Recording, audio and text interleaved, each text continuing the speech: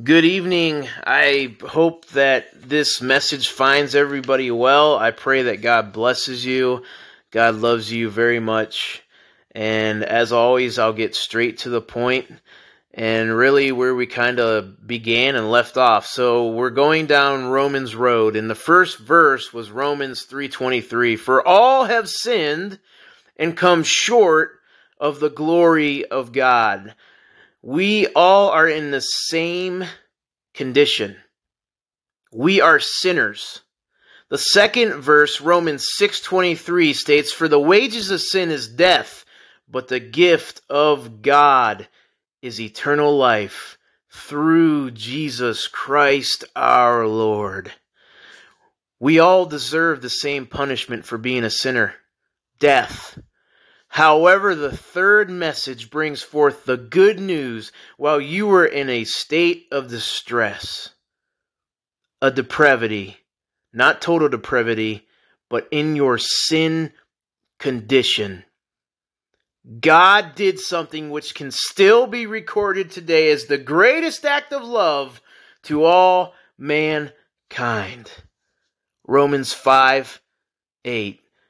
But God commendeth his love toward us, in that while we were yet sinners, Christ died for us. Christ paid the penalty, nailed to the cross, taking your place and mine, so that through a decision of faith in Jesus and Jesus Christ alone, plus nothing minus nothing, you could be saved. Which brings me to the last verse today, Romans 10:9, which states that if thou shalt confess with thy mouth the Lord Jesus, and shalt believe in thine heart that God hath raised him from the dead, thou shalt be saved. Oh, what a glorious day for a sinner. There is joy in the presence of the angels of God over one sinner that repenteth. One that confesses with thy mouth, Jesus is my Lord, believing in your heart that God hath raised him from the dead. Why? It encompasses the whole death, burial, and resurrection. If Jesus was not resurrected, he would have been just a man. God raised him in full satisfactory payment for our sins, confessing that Christ is the Messiah, believing in one's heart, not superficial, not phony, not fake, but with all your heart, soul, and mind, God will save your soul.